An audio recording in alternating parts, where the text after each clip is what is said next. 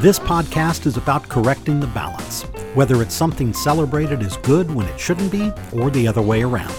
Or maybe the heroic tales of history just need to be knocked straight on their ass. Me, I just want to share the complete picture, because that's when this whole thing gets fun. Warning, jokes and sarcasm may ensue. Welcome to Prick the Balloon. Hi, I'm Mike Vance. Welcome to episode 8 of Prick the Balloon. I'm recording this as we transition from one year to another, and that's the time when you're overrun with retrospectives and year-in-review photo montages, and I can honestly tell you that the vast majority of my photos have dogs in them.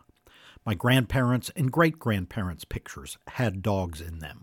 Dogs are kings and queens at my house, and if you forget that for even a moment, luckily they will be right there to lick you in the face and remind you. There have always been dogs in my house, and I hope there always will be. I love dogs. And that figures into what we're going to talk about. Last episode was about a war, so for this one, I picked something sweet and light, and nothing is sweeter than dogs. Though, at 105 pounds, I can't say my boy is very light. But he was so small when we got him. Who knew? Anyway, I wanted to talk about our historical relationship with animals. Some is very recent history and some is very ancient history. Is this a nonpartisan topic then? Yes and no. I'll probably piss everyone off by the end. But hey. Actually, a few decades ago, I started writing a comedy bit about how dogs are Democrats and cats are Republicans. Not certain I ever made it work, really, but I've seen it used elsewhere since, and bear with me. Dogs are messy. Always running around everywhere, excited about new stuff, slobbering on people, smelling as many different things as they can. Cats are home saving their shit in a box. Cats don't want anybody else having fun. Formulate this into policy, and dogs say, treats for everybody, more treats. I'm not sure we had our treats yet. You may have forgotten our treats. While cats are saying, bullshit. I want subsidies for cats. Only cats. In fact, just me, actually. Cats would be all for Sharia law. And periodically, cats will bite the shit out of you for no goddamn reason at all. Honestly, I like about half the cats just fine. I've even made friends with some of them. But dogs rule. I love all animals. Squirrels, possums, you name it. As various people have said for centuries, you can tell volumes about humans by observing how they are with animals. I got to wondering, is there a difference in the legalities of how much we care for animals in certain places or ideologies in the United States? The answer is, not so much. State laws regarding animal cruelty vary widely. There's definitely a big element of red states and the don't tell me what to do thing. According to the Animal Legal Defense Fund, and Lord knows giraffes need a good lawyer, the states rated highest for having good comprehensive animal protection laws are, in order, Maine, Illinois, Oregon, Colorado, and Rhode Island. All blue states. The bottom 5, Utah, Alabama, Mississippi, Idaho, and New Mexico. 4 red states, with a blue state dead-ass last. So is this ranch country related? Well, there's Colorado right in the top 5. Is it southern states? No. Texas, Louisiana, and Florida have really good ratings. Take Texas, for example. Your third strike for even neglecting an animal is a felony. Direct animal abuse is a felony with a 10-year prison sentence. Do the same thing to a pregnant Guatemalan woman at the border, and you get a letter of commendation from the governor's office. Actually, that scum-sucking tool Greg Abbott vetoed the last big animal cruelty law in Texas, but he got such a giant helping of shit from every direction that he told the legislature to pass the law again so he could sign it this time. What an idiot. Laws change, of course. Dogfighting is a felony across the U.S., but cockfighting is still a mixed bag. Louisiana, now rated good, didn't outlaw cockfighting until 2007. In 10 states, cockfighting, where you strap sharp metal spurs to a rooster's legs and they fight to the death, is still a misdemeanor. You can eat horse meat in 46 of our 50 states, but it's illegal to buy it anywhere. Selling horse meat is still legal in both Mexico and Canada, but the Canadians are very polite about it. One of the things I personally hate is seeing unsecured dogs in the back of pickups. Dogs will fall out or jump out to chase an animal. They need to be secured in a crate if they're riding back there. But only 6 states have such a law. One of them is Maine. In Maine, unbelted dogs can't even ride in a convertible, which is really important on the 2 fucking days you can use a convertible in Maine. Hawaii has a law where it's illegal to drive with a dog in your lap, because turning your Shih Tzu into an airbag ain't cool, man. Isn't this what PETA does, you ask? Those folks who may belong in a big white padded kennel. Well, PETA, People for Ethical Treatment of Animals, started out fine. They formed in 1980. They were against abusing dogs and rabbits during horrific cosmetic testing, where alleged scientists sprayed caustic chemicals into the animals' eyes and onto their shaved bare skin. Hopefully all sane people can agree to be against that, right? Then PETA started throwing paint on old ladies' mink coats. Pretty tacky, but I'm not losing any sleep over it. When I and much of America really wrote them off as complete crazy pants was when they started to protest fishing. Being against fishing is like being against your grandpa and Andy Griffith. Yeah, that's when they jumped the shark, as it were. HuffPost, those wacky right-wing nutters, exposed the fact that while PETA was talking one game, they were euthanizing dogs and cats by the tens of thousands rather than successfully placing them in caring homes. Since then, PETA has campaigned against Super Mario for wearing a raccoon coat. Eerily similar to Dan Quayle bashing Murphy Brown. They're not real, dudes. PETA tried to get Ben & Jerry's to make ice cream using human breast milk, though in many states you couldn't eat it in public. They used Holocaust images and equated them to chicken farming. They annually whine and rail against Groundhog Day as being speciesism.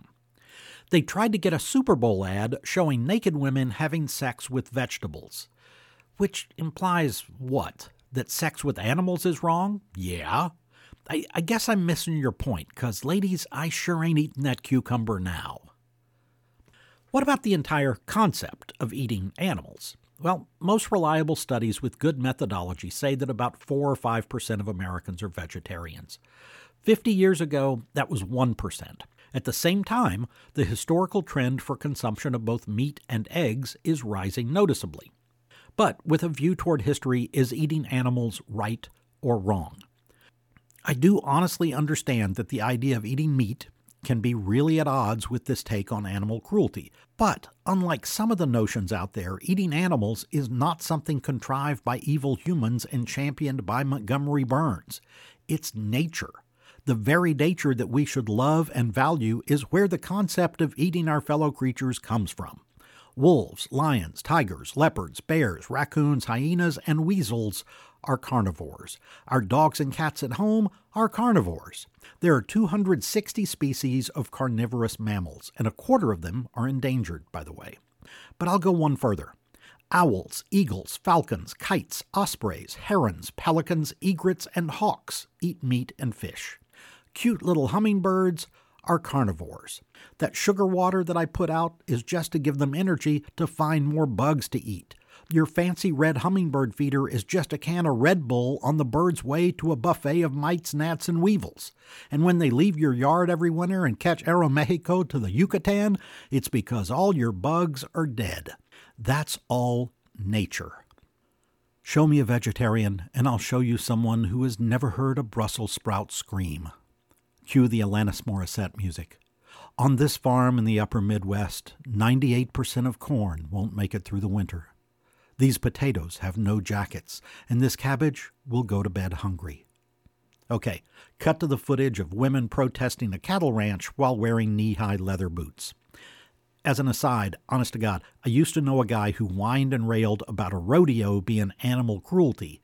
Do you know what he did for a living? He was a food critic specializing in hamburger joints. I am not making that up. Yes, it is true that a plant-based diet reduces the risk of some major diseases, but it also causes your body problems elsewhere. People are built to be omnivores. Some vitamins are fat-soluble. They're designed by nature to require animal fat to work. Some come to us from meat and animal products. Omega-3 fatty acids, B12, vitamin A, zinc, calcium, iron, iodine, niacin, riboflavin, amino acids. As far as I know, the government has never paid for a study to determine the carbon footprint of all those vitamin factories that we'd need. A vegan diet can also jack up the immune system of some people. Did you know that a diet too low in cholesterol can give you severe anxiety and depression? And do you know why? 'Cause you spend most days wanting a fucking cheeseburger. Oi, I kid because I love you. Look, here's the bottom line with me and vegetarianism, and it matches my view on most all social issues. Do whatever you want. You eat you. Let me eat whatever I want unless it's a member of your immediate family. But this is a history podcast. So let's look at the history of vegetarians. Hindus and Buddhists have pushed vegetarianism since those religions started. There was a vegetarian sect in ancient Greece for a brief time. It's tied to Pythagoras, the triangle dude from geometry class. But there was much more to him. He was extremely important in early astronomy, too. He was perhaps the first to call himself a philosopher, a lover of knowledge, and baklava. He also adamantly advised people to avoid both sex and democracy. Famously, Pythagoras himself was a vegetarian, but Aristotle said that the followers of Pythagoras ate meat. They just avoided certain types or parts of meat. In other words, Pythagoreans may have simply been kosher. The entire concept of vegetarianism was pretty much absent in Europe during the Middle Ages, and the Renaissance, and Enlightenment, except for a few people here and there. Leonardo da Vinci may or may not have been a vegetarian. We do know for sure that he was very much concerned with animal welfare, but for vegetarian Leo, there are conflicting bits of evidence. For all we know, the model for the Mona Lisa may have been sitting pantless on a bed of kale, which will not alter the taste, by the way. The rise of a Euro-vegetarian movement came in the Romantic era, especially among the English. Though the actual word vegetarian did not yet exist. Neither did penicillin, which seems very risky for a time called the Romantic era. The Romantics were all about nature. Lord Byron and Percy Shelley were all for a plant-based diet. Shelley even wrote a whole book called Vindication of a Natural Diet. It took offense at elements of the class system, saying meat was an evil of the wealthy because the poor couldn't afford it. It delved into reincarnation. It talked about animal rights, though they were also fond of phrases like bosom of the earth, but with being romantics at all. The most interesting romantic vegetarian is Mary Shelley, Percy's second wife, and a woman who many will say the centuries have shown to be more important than her husband. She was the daughter of a political writer and an early women's rights advocate, and she started boinking Percy Shelley when she was about 16. They ran off to France along with Mary's stepsister, who happened to be the mistress of Lord Byron, and young Mary came back to England knocked up. Did I mention Percy Shelley already had a wife at this time? It did not end all that well for the first wife, Harriet. She killed herself, and Mary married Percy. Romantic era, not so much for Harriet. Anyway, for our modern purposes, Mary Shelley was both an early successful women's novelist and one of the first, if not the first, sci-fi novelist. Her creation, Dr. Frankenstein's monster, was a vegetarian. Vegetarian themes run through the whole book, as opposed to the much more accurate and true-to-life version done by Mel Brooks. In the novel, Marty Feldman does not find the monster's parts in some less-than-sterile dissecting lab. He got them at the slaughterhouse, because Mary Shelley was making a point about the horrors of such places. And in the novel, her creature goes into exile in South America, where he dons Ray-Bans and becomes a sleazy real estate agent for former Nazis. Okay. Seriously, the creature says he'll survive in South America on, quote, sufficient nourishment from acorns and berries. Well, excuse me, Mr. Creature, but I already covered vitamins, and raw acorns are toxic. Now, if you'd said mustard and collard greens, I'm right there with you, but you're going to have to throw some bacon in there for Christ's sake. Try pancetta maybe, shake things up. The rise of vegetarianism in the United States is often tied to John Harvey Kellogg, the guy who invented cornflakes and granola. He was a medical doctor who ran a church-related sanitarium in Battle Creek, Michigan. And I'll start with this. Not only was he pushing a regimen of vegetarianism, he was also an advocate of eugenics, meaning breeding people for, quote, racial betterment. He spent the last 30 years of his life actively pushing segregation. When he tied meat eating to human behavior, Kellogg talked about things like, quote, cannibalistic tendencies and ancient savages. Maybe it's my native Indian grandmother talking, but when people whip out the term savages, I kind of quit listening. John Harvey Kellogg, like Pythagoras, also told his patients to avoid all sexual activity and smoking anything because it was terribly bad for you. I figure if this particular historic veggie philosophy was better known, there might have been a whole stampede of hippies racing for KFC. Kellogg also wanted everybody to avoid alcohol and to eat a bland diet. I got news for you, Kellogg. I was raised in an Italian household and my relatives live by the Mexican border. You say bland diet one more time and my Grandpa Tony is going to kick your ass. I like to follow the money, and here's the last thing about Kellogg. Beyond his general assholishness, he sold cereal. It's like JFK conspiracy theories. The charlatans pushing those are trying to sell books. What kind of businessman would Kellogg be if he's making Raisin Bran and then telling everybody to go eat at Golden Corral every night? So there's that. Plus, the guy was just a shithole. Take your pick. Yes, also, there is an element of vegetarianism that relates to climate change, but some of the extrapolations are riddled with bogus logic. One of the things I hear most often about sustainability is the citing of various studies saying that if everyone on Earth were vegan, we could turn 3/4 of our agricultural land back to nature. Have any of you pinheads ever seen a pasture? You know, the places where cows and sheep live? They're, pastoral. It's the same freaking word. I live pretty much in the middle of cow pastures. I just turned my head 90 degrees toward my window, and look, there's a pasture and a bunch of cows. Moo, Frank, how's it hanging? That cow pasture I'm looking at is about 45 acres of green grass with a few majestic oaks scattered here and there. In other words, where cows graze is not concrete. It's already nature. Right now, it's plants that are cleaning our air, although a few of the plants may be a little smelly. I'll also say if you're worried about cow methane, you've obviously never shared a bus bench with a fat guy on an all-vegetable diet. But let's say we eliminate all meat overnight. How many people did you just put out of work? Well, a full third of U.S. food manufacturing jobs are in meat and poultry. Throw in seafood and dairy, and it's 40%, or close to 1 million Americans. And that's not even counting the ranchers themselves, or the few 100,000 American farmers who grow animal feed. And then, what are you going to do? Turn those cows and pigs back into the wild? They're not wild. For 1,000 generations, they have not been wild. Most of them require modern veterinary care just to survive. And if the weather turns dry, cows are not going to be roaming the woods searching for wild beetroot like Euell Gibbons. They're going to be standing by a fence line waiting for some redneck in an F-150. And here's one more fact to digest before you grab the Vegemite. Farming requires much better land than grazing does. Less area required, but better land. And thanks to climate change and suburban sprawl, the amount of quality farmland is shrinking dramatically. In the United States, we lost 137 million acres of farmland in the last 40 years. In 1900, 40% of Americans lived on farms. Today, 1%. And the farms are increasingly owned by large corporations. So, your grocery store produce is likely either picked overseas before it's ripe, rendering it tasteless, or it's as chemically enhanced as Shell V-Power Nitro. Both are patented cleaning systems, by the way. On top of all of that, farming also takes lots of water. To get the best crop yields, you have to irrigate. Here's a number. 18% of world farmlands are irrigated, but that land produces 40% of the world's food. Ranching doesn't require irrigation, though some of the feed crops like alfalfa do.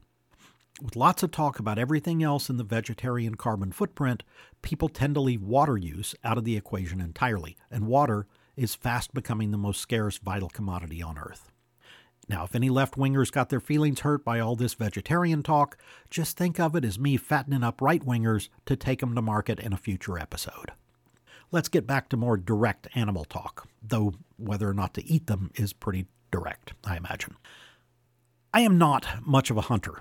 Part of that I put down directly to Bambi. That was a very upsetting movie for a kid. I did get a .22 rifle when I was 12 or so, and I went hunting several times, but my success rate was largely similar to Elmer Fudd. My plaid cap was too big, the moose mingled, he scored. I've never shot at a mammal in my entire adulthood, but I do really enjoy hanging out at deer leases, drinking beer around the campfire and cooking armadillo chili. It is a lot of fun. And let's be clear, not all hunting is created equal. There is a ginormous difference between deer hunting versus trophy hunters. Deer hunters have their kills processed and they eat them. Those reprehensible jackhole-shooting elephants and lions are just plain sadists looking for an ego rub and compensation for their micropenis. In lots of areas, deer suffer from overpopulation. As housing developments encroach on deer habitat, they lose food. When they've eaten all your rhododendrons and azaleas, they starve. And starving animals is straight-up animal cruelty. Responsible hunting is not a bad thing. Some U.S. ranches with exotic wildlife are financially supporting species from Africa who've lost almost all their habitat. It's just like the fact that zoos do an incredible amount to conserve and even save animals. So sometimes your knee-jerk is wrong. Early humans and their predecessors relied on hunting, of course, and they used most every part of the animal. Fred Flintstone's notwithstanding, the Cro-Magnons never had a saber-toothed tiger head mounted over the cave mantle. They used the bones for tools and utensils, the skins to keep warm, and they ate the meat. They even used animal horns for cups to drink out of. In the U.S. Grant episode, I talked a good bit about the American bison, or buffalo, so I don't want to go on too much more about that here, but this part bears repeating. More than anything else, whites slaughtering buffalo led to the wars against the Plains tribes. These people totally relied on the buffalo, and their entire movements across the middle and western United States revolved around them. Hunting buffalo was the central focus of their life. But you don't need to go back to prehistory or the Sioux and Cheyenne, Fred and Barney, or any of that. Colonial Americans relied on hunting. Even the founding fathers, living in places like Boston and Philadelphia, ate wild game on a regular basis, if not daily. They weren't having beefsteak, they were having venison steak. More than anything else, they shot and ate wild birds. Hunting kept them fed. As late as the start of the 20th century, if a good portion of rural Americans wanted meat on the table, they didn't buy it at a store, they shot it or pulled it out of the local stream. Read Hold Autumn in Your Hand about sharecroppers in the 1930s. I love that book. Those sharecroppers were the ultimate in scraping by day to day, and most of their protein came through their own gathering of meat and fish. Hunting and fishing was not murder, it was survival, and that was less than 100 years ago. The trouble with humans, though, is that a good portion of them are selfish, greedy, short-sighted ass clowns. Short-term thinking has always been a thing. You can't stop at just taking what you need if there's money to be made. Load those pockets up and to hell with who's ever in line behind you. How do you feel about pigeons? You've heard them called flying rats. You think of them as dirty beggars who spread disease and shit on statues, exactly like pharmaceutical lobbyists. But in the 18th and 19th century America, people ate them. The pigeons, not the lobbyists.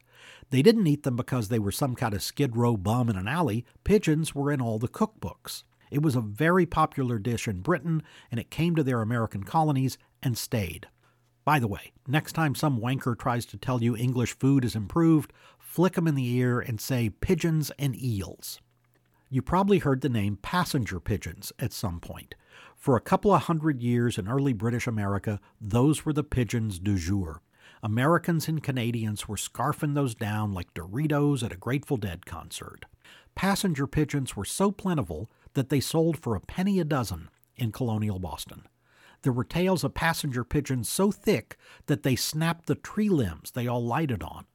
The British soldiers in Canada during the French and Indian War talked about feeding their whole army on passenger pigeons, with piles of dead birds several feet high. They were easy to kill because they were docile. They lived in big colonies, and lots of hunters just went to their nesting grounds and threw big nets over them. Easy peasy pigeon queasy. In 1857, the Ohio legislature considered a bill to ban the netting of passenger pigeons within 2 miles of their nesting grounds. But their committee report said, don't bother. Quote, the passenger pigeon needs no protection. Wonderfully prolific, here today and elsewhere tomorrow, and no ordinary destruction can lessen them. End quote. I'm sure many of those legislators said the same thing about the Irish. By 1900, the federal government finally passed a bill called the Lacey Act to protect the passenger pigeon, but by then it was like sterilizing the Duggars. Too late. It was a weak-ass and pretty pointless piece of law anyway, and by that same year, 1900, there was one group of passenger pigeons left. One. There were a little more than a dozen of them living at the University of Chicago. Too bad it wasn't the University of Georgia, or they could have gotten a degree. The professor in Chicago kept trying to breed them, tried to get rock doves to foster passenger pigeon eggs. He sent one female to the Cincinnati Zoo in 1902, hoping they could help.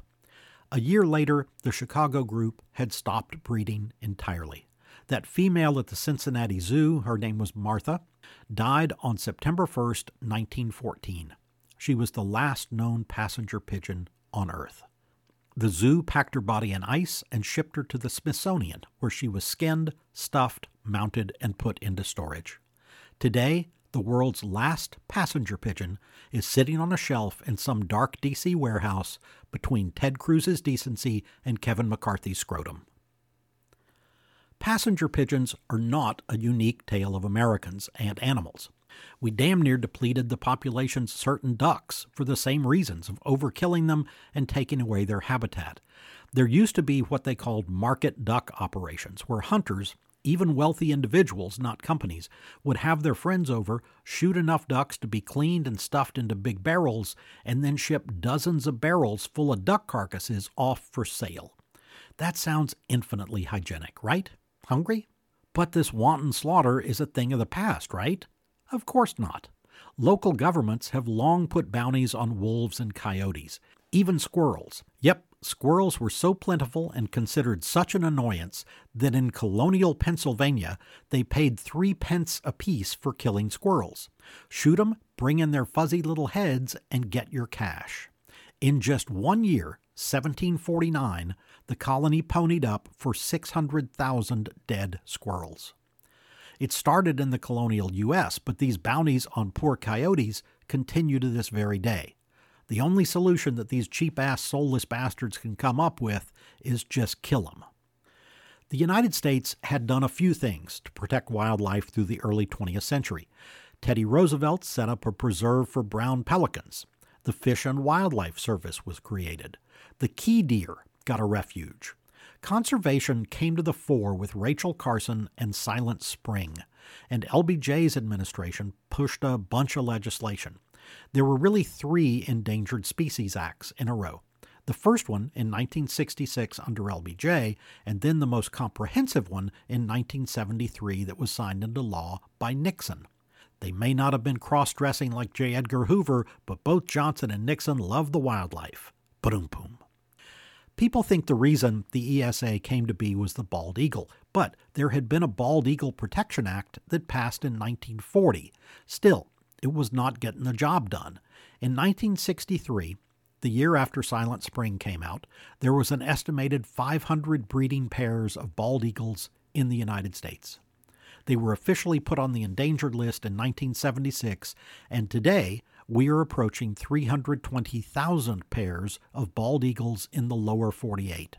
Alaska has over 30,000 pairs of their own above and beyond that number, and watching bald eagles is amazing. In Alaska, you see them sitting on traffic lights in Juneau like they were freaking grackles. I mean, it's really something else. The Department of Interior says that the Endangered Species Act has saved 99% of listed species in its first 50 years.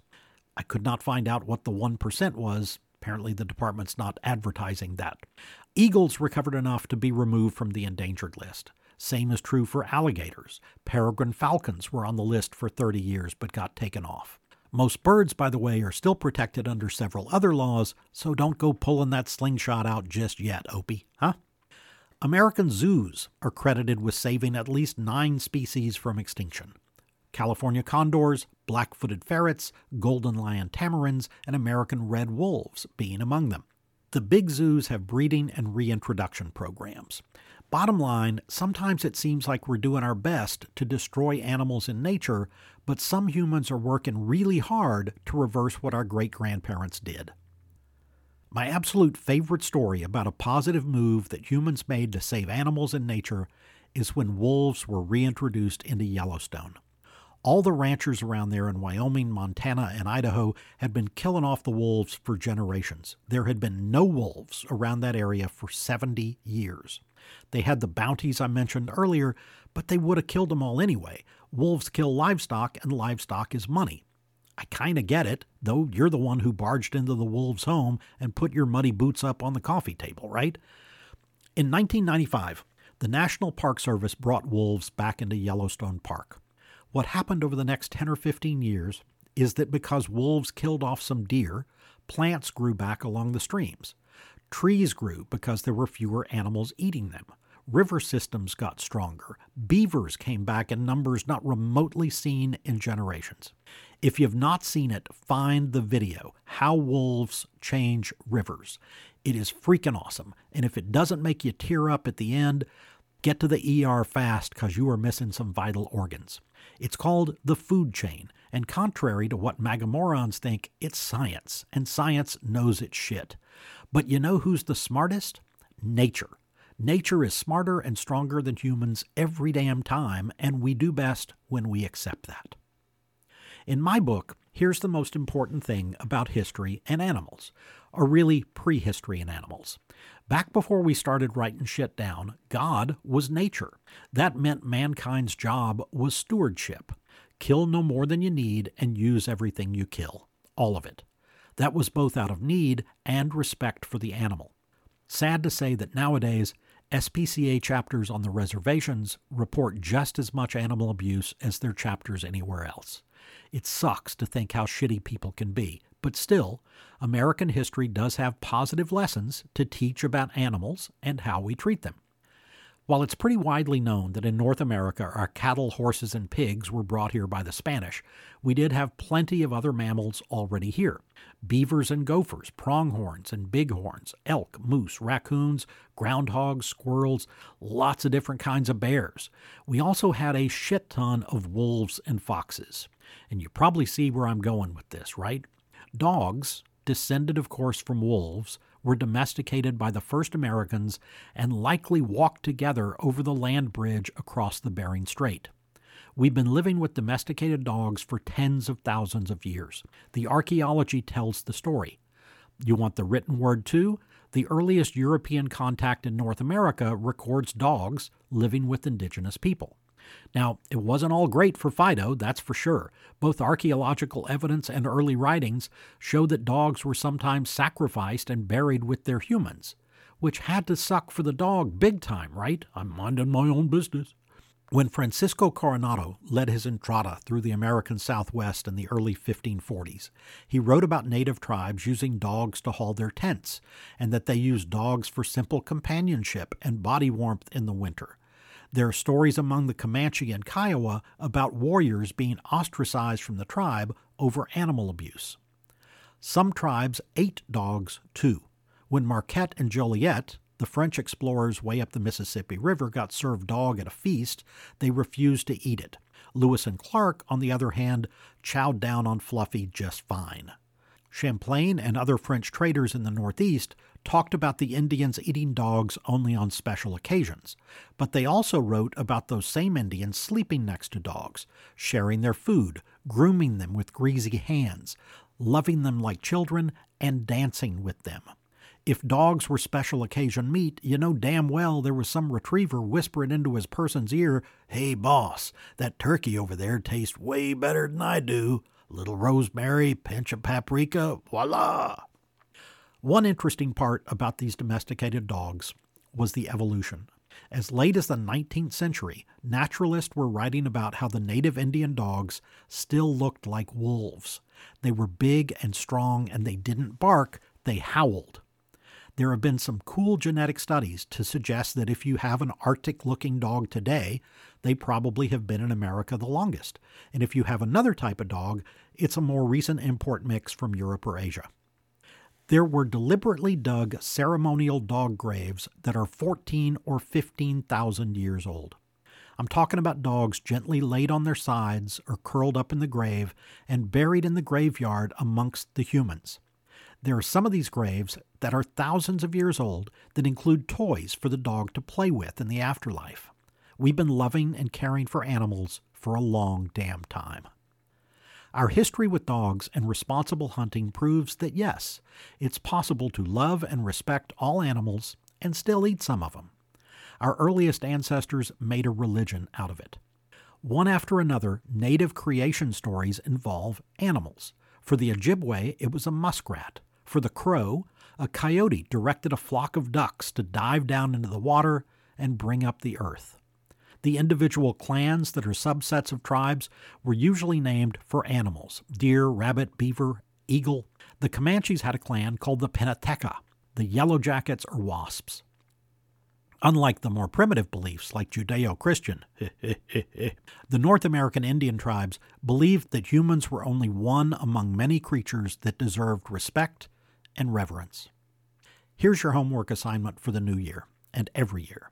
Get out into the remote country, the woods or the desert, throw your damn phones in a bag, find a nice snake-free spot so nobody gets hurt, sit there during the day, and make sure you sit there at night. Watch the birds. Listen for the coyotes. I love coyotes, and their yipping will bring a smile to your face and warm your heart. Be very, very quiet. One last little commercial. If you have the time and resources to treat them right, adopt a shelter dog or cat.